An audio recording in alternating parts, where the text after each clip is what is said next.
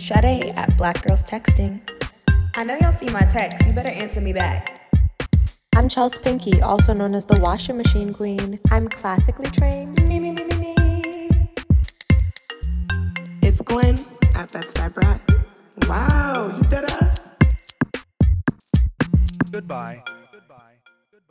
Welcome to Black Girls Texting. Tea is steadily spilled in our group chat, and each week we'll let you in on it.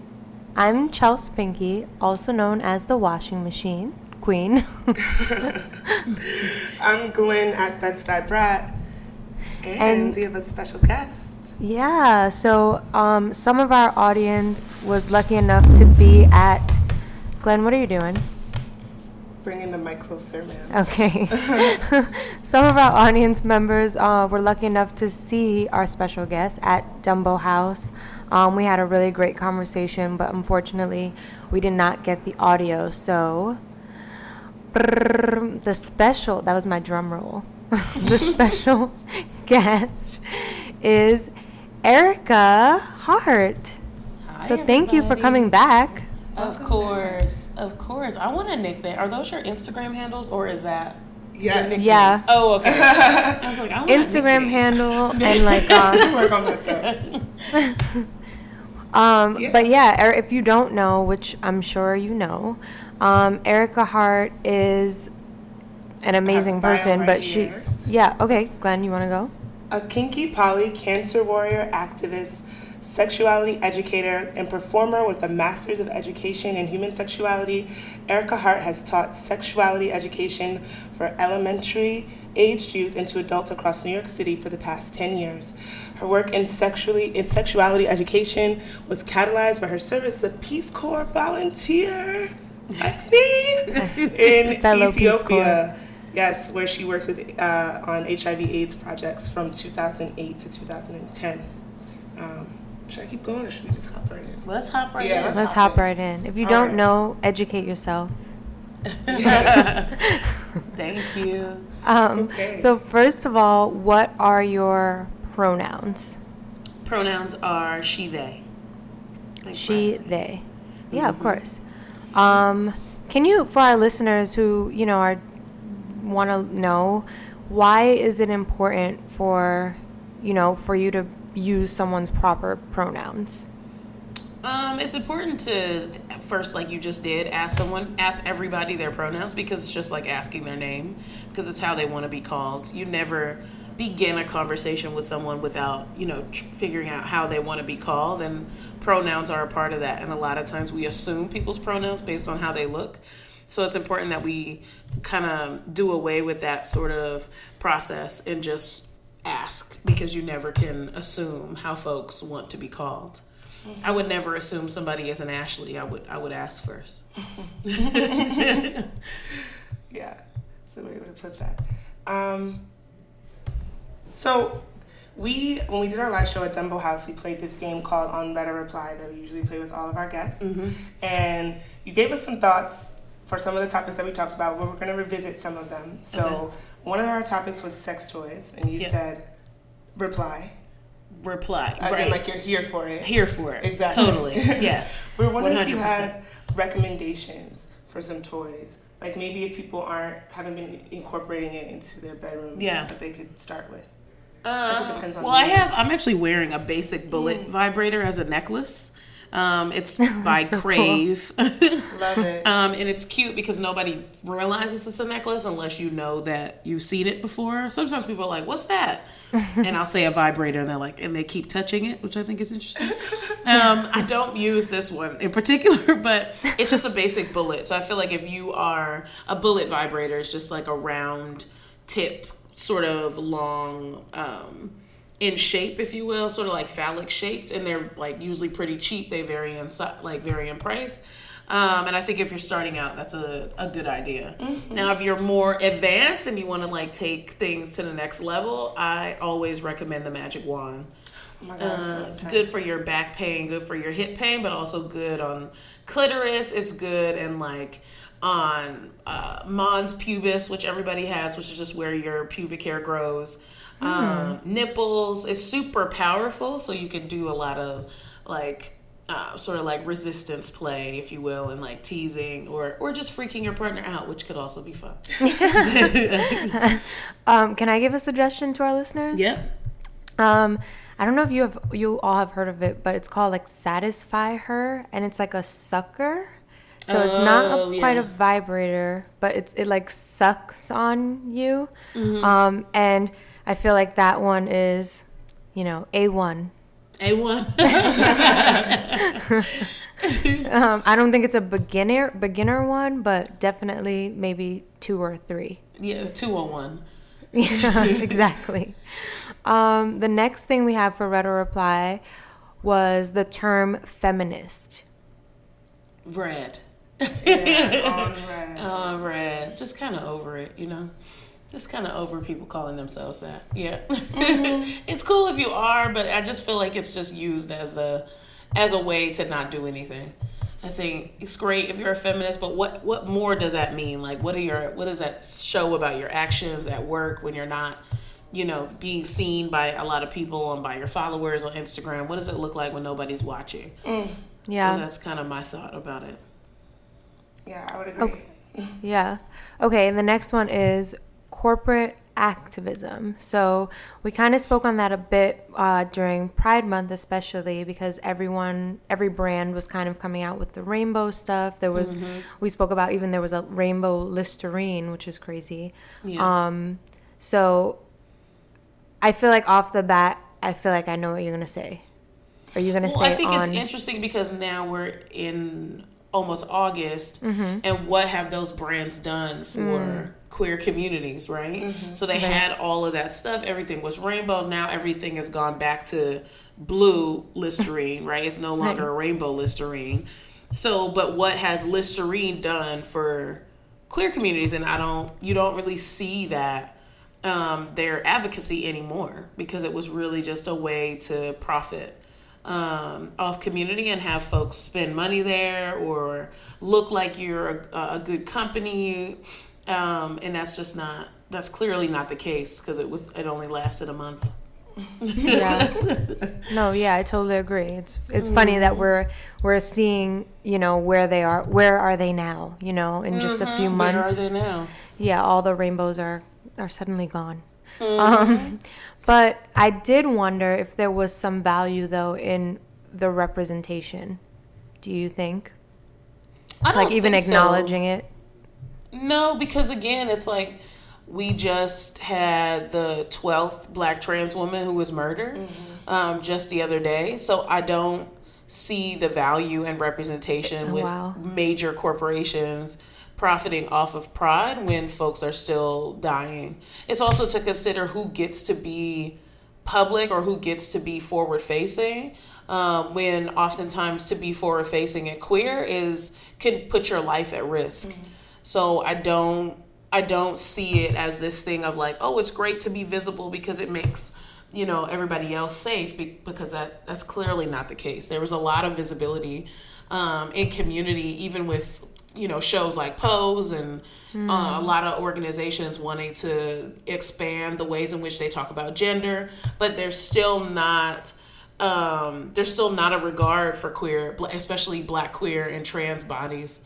It doesn't look the same. So it's like there's a lot of representation. It's not even. There's a lot of representation, a lot of visibility, but then where is the I guess on the other side of that is, how are we seeing the change in community, and how are queer people protected beyond the month of June, beyond leaving that particular corporation? So I don't really see the point. I mean, I think people are like, they say the word trans now, and some folks ask pronouns, but at the end of the day, they're not incorporating queer politics into their life. And queer politics are just really respect folks, and queer your politic and stop thinking that everything is binary and heteronormative, right? So I don't really see people doing that. I see it when it's convenient and when they're around queer people. Yeah, I was talking to a couple friends about queering and how it's like an action and a verb. And somebody wrote something on Instagram I just wanted to read. They say, queer is not a synonym for another label. It is a linguistic tool that denotes unlabeling or disassociation with sexuality, gender paradigms. Artistically, we can think of queer like a verb. To queer is to create or exist that which lives outside of the monoculture. I thought that was... Yeah, me and my partner always talk about how Black folks are inherently queer because we exist outside of the norm, like our bodies are regarded in those ways, and that is by definition queer. And I think if, talking about, there's homophobia in every community, but a lot of times people like to hone in on homophobia in the Black community because of just the anti-Black world we live in. But I do think if Black folks understood that their bodies, just by existing in this culture, are queer, I think we would see the end of a lot of homophobia. I agree. And another one of my friends was saying to me, and I feel foolish for not having automatically thought of this connecting the dot, but like, we're rallying in the streets for Black Lives Matter, but if a Black trans woman is killed, that's not solely like an issue that exists within, that like people within the LGBTQ community have to rally for. Like that's a Black Lives Matter issue. Yeah. And that was one of the, I guess, pushbacks or criticisms of Black Lives Matter, is that a lot of it was focused around Black cisgender men. And there wasn't a lot of conversation even about Black cisgender women who experience, are at the hands of violence by Black cisgender men on a regular basis, are murdered oftentimes, in even just intimate partner violence. And that's not necessarily talking about, that's not even considering the ways in which Black cisgender men murder Black trans women who they don't even know. So it's just, there is a hyper focus. I mean, this is definitely an intercommunal conversation where there's a hyper focus on, cisgender people. And then when it comes to trans folks and queer people and non-binary people, it's like, oh, that's y'all separate thing. We'll talk about that in June, or we'll talk about that when we're at the club, when we go to a gay bar to like not be harassed or some shit. It's like, there's not a lot of space being held for us, and it's clear. Just switching topics a bit, because you are an educator. At what age do you think we should be teaching our children about, gender and understanding that not everyone might identify as a boy or a girl, and all of these, complexities of, how we identify, I guess? Kindergarten, or just when they get language, I think it's super important. I saw this great, I think I shared it, this status of, talking to your kid about how they can identify however they want, but it's also important to note that people won't always identify or understand the world or see the world in the same ways they do. And it's important that you acknowledge that gender is still very real and valid for them, even if it doesn't look like how it looks for you personally. And I think that was like really beautiful way to put it, because there's one way to be like, trans people exist and non-binary people exist, and then they get exposure to that, but it's also important to validate whatever sort of gender conversation they're having, because young people don't necessarily have the language of trans and non-binary. We give that to them, right? They don't even have the language of girl, boy. We also give that to them. So it's important that we are giving them the whole plethora of who they get to be, and not just choosing for them. So it's important to just, affirm young people how they assert their gender, what they say about gender. The world is already perpetuating the gender binary and how they're supposed to be a girl and how they're supposed to be a boy, and whenever they fall outside of those lines, they're reprimanded. So as the parent or as the guardian, it's important to continue to validate who they are, regardless of what the world is saying is weird or strange or wrong about their gender. And this starts super young, because, I mean, a lot of times people want sex ed to start in high school because they hear the word sex and think too late. They're right. That you can't talk to young people about sex, and that's just it's not the case. But sex ed, gender is a part of sex ed. So talking to a high schooler it's a bit too late, because they've not too late, but they just come with a lot more of their notions about the world. I actually taught kindergarten for 3 years, and Glenn is a teacher now. And I remember when I was teaching, I would try to, try my best to do the research and like learn on how you teach about these topics, especially because I had a student that was male bodied, but there was something that other kids were noticing about him, and he was even noticing about himself and having questions about it. He always wanted to wear the dresses what was it called, in like the dress up area or whatever. And so I read this book called Red, A Crayon Story to them. I was gonna say that. And then My Name is Jazz, and then we would do exercises like, and it wasn't like about him specifically, it was just things we would do. And, we would do exercises like, I would pick up a toy and I would be like, who is this toy for? And initially, maybe it might start with, that's like a boy's toy, and then trying to relearn that. But even like with all of those lessons and, trying so much to like make it very clear that it's just not just boy or girl, or it's just, do what you want to do.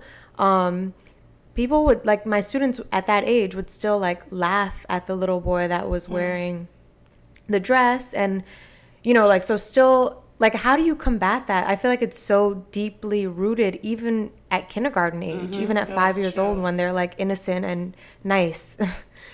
Yeah, it's all over the place too. Like, so even a school, a major institution, will place, they still do it. They did it when I was a kid, and I've been out of, obviously kindergarten for like many years now, where it's like there's a boys and a girls line. Yeah. So even that forces a binary, right? In the restrooms in a kindergarten, there's a boys' bathroom and there's a girls' bathroom. Yeah. And they'll situate them where like, here's the girls' team and here's the boys' team. And a lot of that has to start to go away if you're going to have young people affirm how folks want to exist. And it's also like, where does having a conversation with young people, like, why do you think that these clothes are girl clothes? Yeah. Like, where did you learn that? And that is a question that young people will tell you, my mom taught me, or like my grandma, or, Macy's has it. They will say all of those things. And it's important to be like, well, they're just clothes. You know what I mean? And like, yep, I've taught so many times that just one class I remember in particular was actually a workshop with folks, and they were like, well, my child is a girly girl. Like, she goes to pink and she likes tutus, and I know that she's super, like, essentially like high femme because she likes all these things. And I was like, what if I told you that pink is actually a color that is pretty and like people will go to, just like it is in flowers, or just like if it was painted on a wall. It doesn't necessarily mean anything about the child's gender. They just like the color. And a lot of times people would be like, oh, like you just said, a male-bodied student wanted to wear dresses. Dresses are a bit more comfortable than pants. They're more intricate oftentimes than a pair of pants and a shirt. Like, we have to kind of take out our beliefs that, oh, this is inherently feminine and this is inherently masculine, because none of that is real. All of that is made up in white supremacist capitalist patriarchy to say girls do this, boys do this, and this is how we're going to maintain even a workforce where men make more money and women make less. It's all rooted in that, because then young people who believe girls wear dresses and boys wear pants will also believe that men should make more and they do certain jobs and girls do certain jobs. So it all has to begin young if we're going to actually see something different. And young people will teach you too. Like, you can ask, like, why do you want to wear a dress? Just like you would ask anybody else, why do you want to wear pants? And they'll tell you. It's comfortable. Right. No, I know. I have a student. Oh, I'm sorry. Were you about to say something? No. Go ahead. No, I was going to say I have a student in my class, a girl, and she would straight up say, like, I'm a girl all the time, but she keeps her hair super short, wears quote unquote boy clothes.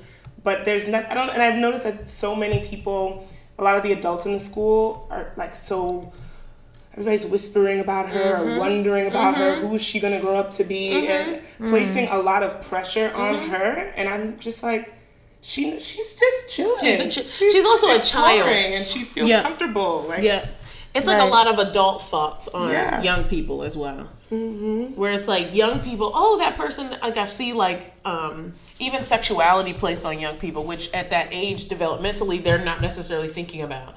So people will go up to, I don't know, a little boy and say, oh, is that your girlfriend? That's so strange. So weird. Or like, the kiddie weddings. I've seen those on Instagram. Wait, what is a I was kiddie in wedding? one of those as a child. What y'all. is that? It was called a Tom Thumb wedding. And What? I think it's something they used to do in like the Victorian age, because they did it at this church in my neighborhood. I think we were all like What? 12 maybe, and we all dressed up in these big Victorian dresses, and we Whoa. staged a wedding, and my friend married this little boy. Whoa. Yeah, He that's might have been younger than 12.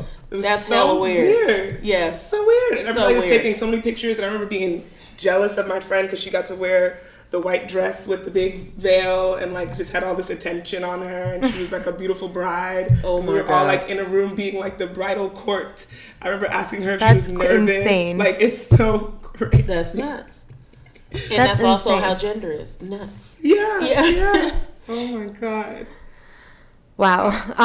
What's one thing that you wish you knew about sex or sexual health at an earlier stage in life? Oh, that's a good question. What's one thing I wish I knew? I think I wish somebody told me that sex in real life, porn is not reality, essentially. Because I thought for so long that when I first became sexually active, so much of my education came through porn that I thought, oh, I'm supposed to be loud and it's supposed to last for an hour and we're supposed to be sweaty and it's supposed to be, random. It's never supposed to be planned and you're always supposed to be aroused and all of these very patriarchal and also very gender binary focused sort of things. And I'm never supposed to have hair on my vulva. I'm supposed to always be shaved. So I wish someone would have told me that's not the case. So I spent less time thinking about that. Yeah, that's so interesting what you said about the porn, like not being realistic at all. No. I was watching this show, and I don't know if you're familiar with it, called Euphoria. Have you seen it? No, but so many people keep telling me about it. I must Oh, watch you it. Oh my need to God, watch please it. watch it. All right, I'm gonna watch it. I have time this weekend. It's so good. But anyways, there is a character on there who's like hypersexual, I would say. And there's a whole scene where she talks about how she learned to have sex and like arch her back, and she just used to watch porn and like not for enjoyment, but literally like taking lessons on like how I'm supposed to look and I'm supposed to look sexy, and it's crazy. Yeah. And like I can't lie, I did that too. Like I knew what sounds you were supposed to make, and like the sounds weren't coming out naturally. Yep.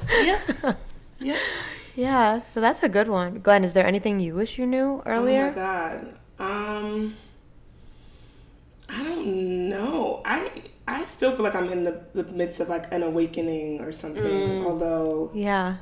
this can even be something we can like. What would you do for myself? Like this person I've been involved with recently, I feel is a little more like advanced than me, and always is trying to like coach me in some ways, but to the point that it makes me feel like I'm doing something wrong. It's like very condescending, the tone. So I think I always enter into situations feeling like a little like unsure or like insecure about my skills or something. Like I have to have a lot of tequila or something, and then I'm like a whole different person.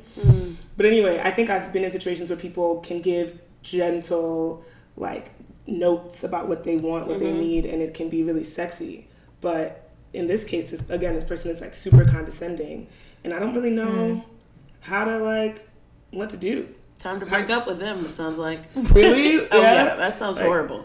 Yeah, that's not cool. I mean, it's so tender, like to be nude in a clothed society just alone. Like people already have a bunch of feels about and bodies. People have various feelings about their bodies, and when you're naked, it is like the most vulnerable state. It's nothing that you can hide. So to engage in something, like there needs to be actual respectful communication.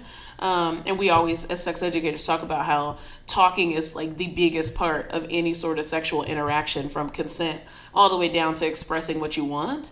But expressing what you want has to be done in a way of like, does this feel good for you? How do you feel about this? And, do you want to try this? And this is what I like, but, maybe this isn't your thing. Like, it has to be done with care. Like, nobody should be talking to you in a condescending way unless you're consenting to condensation. Like, you know what I mean? Like, like some people may like that. So maybe that's your kink, but it doesn't sound like it is. No. Yeah. And I think, like, the moments when I felt really confident or like, I could explore and I just am like, I'm the sexiest person alive is when I feel, like, safe and comfortable with the person. Yes. And a lot of that is about the communication. Yes. Like, if on either end, if somebody did something quote unquote wrong, we're like laughing at it or something. Yeah. And just like breaking that. I think a lot of that has to do with that whole porn lens too. Like breaking that wall where it feels like we have to be like super intense right now. And you have to know everything. Yeah, exactly.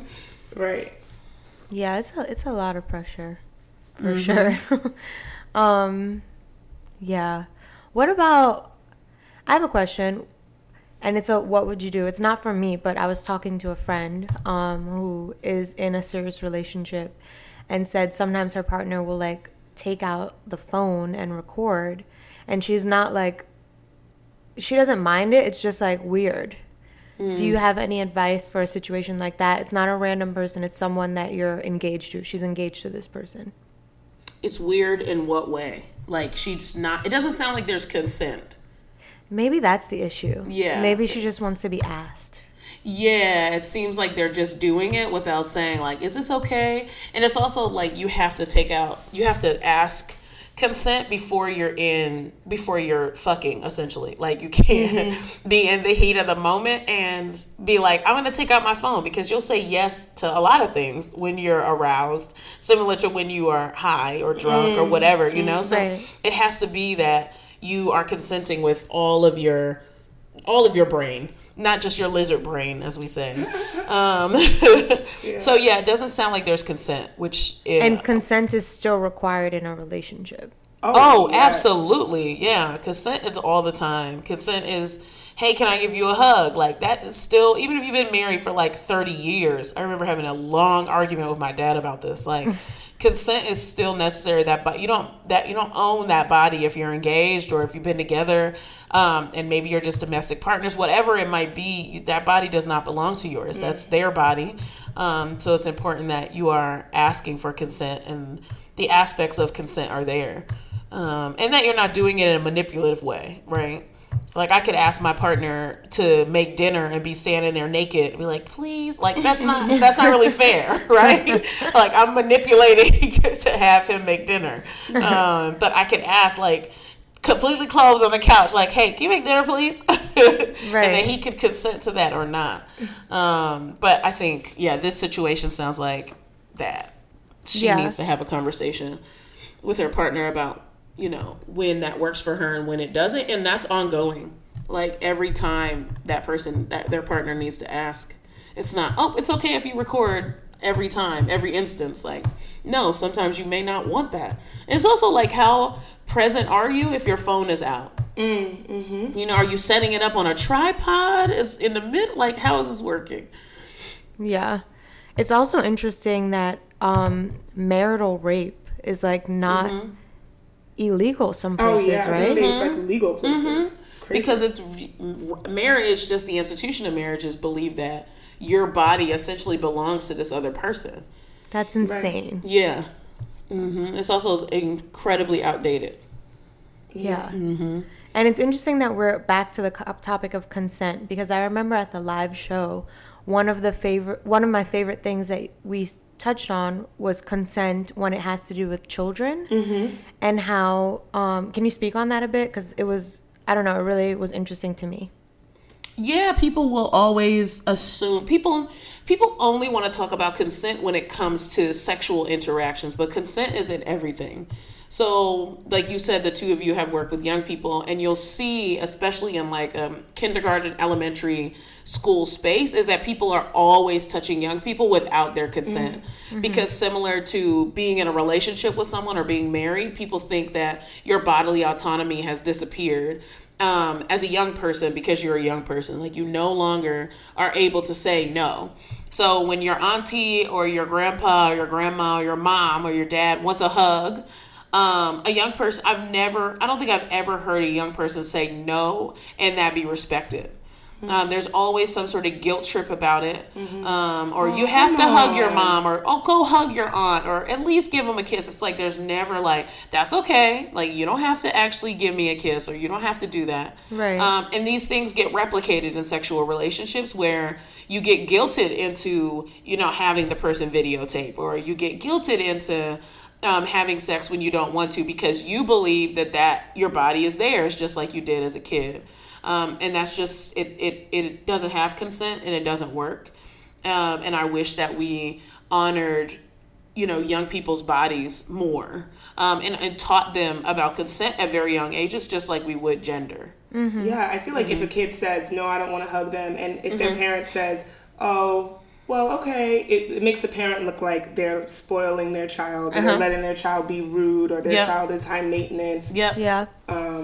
I don't know, so that's very interesting. Yeah, and it's like, why do you have to hug this person? Just say hello. That's it. Yeah. Like, you don't hug, you don't, essentially, you don't necessarily force adults a hug. You know what I mean? Like, you ask, like, do you hug? That's something that a lot of people do. But even then, sometimes people will ask, do you hug? And they're already coming in for a hug. Right. It's And like, no, you have to wait. Yeah, I feel like kids deal with that, and women deal with that too. I'm thinking about all the stories of like Joe Biden, for instance, where he has explained that he genuinely did not mean anything bad by it, but that's not really the point. You didn't ask. Right. So, and women, I feel like many times don't want to be perceived as like a bitch or cold. So you just deal with it and give the hug or let someone hug you. But speaking of Joe Biden, I'm thinking about smooth little transition. I'm thinking about the election and, all of these Democrats that are, kind of stating their claims and talking about what's important to them and what plans they have. What are the most important issues to you when you think about like who you're going to vote for? I don't know. I think that I may have like a radical opinion on this because I think the U.S. politics is really, is fucked, and it's been a mess for a very long time. I mean, the United States is founded on stolen land and benefits from black people's labor, free labor for a very long time, from chattel slavery up until the prison industrial complex. So I don't necessarily participate in politics in that way.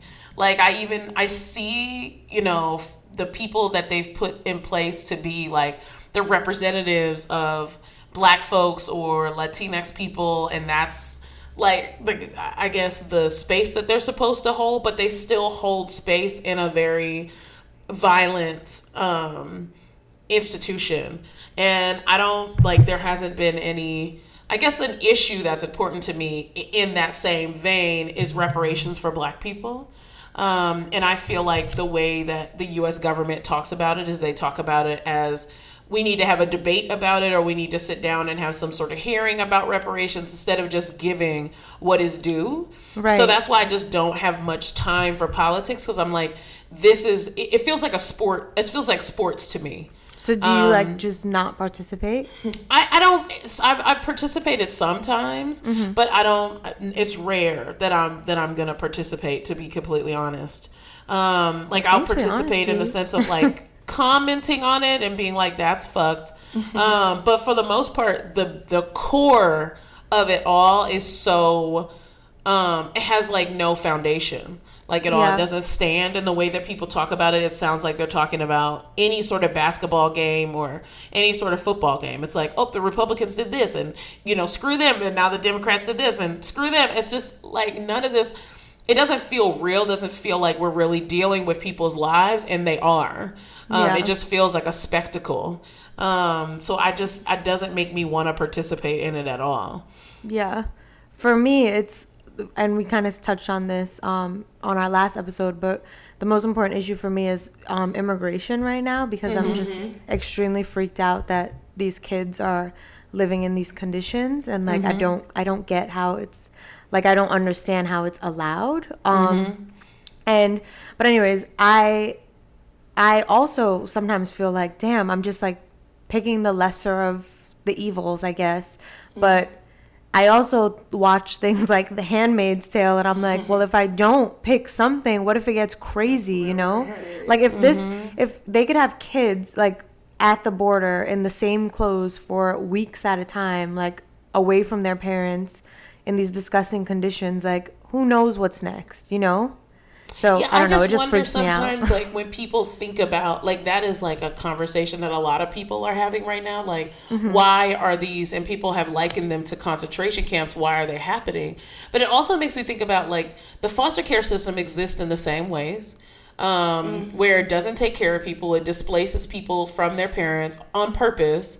And they're in the system for a long time. The prison system has young people in cages. Like, so do people think that the young people who are in, like, juvenile detention centers, that they belong to be there? Because those are the blueprint for any sort of immigration structure. Right. And I guess it's just strange to me. It feels a little bit like this is what's on people's minds. So this is what we're going to talk about, but not connecting it to that. This country has always had structures like that and still does. This isn't a new structure. It's just, consistent with how things have always been. Similar to Handmaid's Tale, which is like, that's already happening to people. You know what I mean? Like, that's not a future. That is now. So I guess it kind of freaks me out when I'm like, okay, wait, what about these things? Like, are we not going to talk about prison or foster care or, even the prison industrial complex, just schools pushing, young Black people into prison, like by keeping them out of school, by, giving them major punishments for little things that they do. So I don't know. It just makes me weary that we focus on certain things but not others. And I think it relates to anti-Blackness as well, because a lot of the coverage in the news of these ICE detention centers are of lighter skinned Latinx folks. There's not a lot of Black immigrants that are covered who are also in the camps. But I think our fear and our hatred of it has a lot to do with, like, okay, like, we have to get them out of the camps, but we're not considering the Black folks that have been in these sort of structures for a very long time. Centuries. Yeah. I have so many thoughts, but I know you have to go, so we're going to move to the what would you do. Okay. But, yeah, this place is fucked up. But anyways, so we have a listener text. And so she says, "Dear Black Girls Texting, I listen to you all every Wednesday, so thank you. We really appreciate that support." She says, anyways, "I am 28 years old. Please don't say my name or email address. I'm 28 years old and I'm a virgin. I can't find someone to date that's I feel worthy of taking my virginity, and I'm not really a virgin for any reason other than it just hasn't happened yet to me. Should I just go out there and get it over with, or should I just wait at this point to find who my end-all, be-all man will be?" So this was the letter, and I want to hear your opinion on it. Well, I guess to free you up a little bit, 28-year-old writer, is that virginity is a myth. It's not a real thing. No. What does that mean? It's just not real. Like, you can, if you're talking about a hymen being broken, you could break your hymen by doing a cartwheel. You could break your hymen by sitting on a bicycle, by people in sex ed, these old examples like riding a horse, which I don't know who's riding a horse. But it's also rooted in heteronormativity, where it's like there has to be a penis inserted into a vagina, and then now you are no longer a virgin. But what about people that never have any interest in being intimate with a penis, are they virgins forever? Right. So it's just it's a myth. It's not a real thing. And then also, what about masturbation? Like, does that not count as sex? Does that mean that you're not a virgin if you've never if you've masturbated before? So mean that you are a virgin? Like, it all of it is very silly, and it doesn't matter. And I think that there's a lot of weight put on virginity, and oh, you're 28, you're still a virgin. It doesn't matter, because virginity is not real. I would just wait to find somebody who respects your body and who's going to honor you and support you and be great and not condescending with you in any sort of interaction, but especially a sexual interaction, is what my advice to you. But also just, kind of let go of this idea that virginity is real. Oh, I love that. Because it's like it's being considered like it's like a tangible thing, and it's not. Yeah.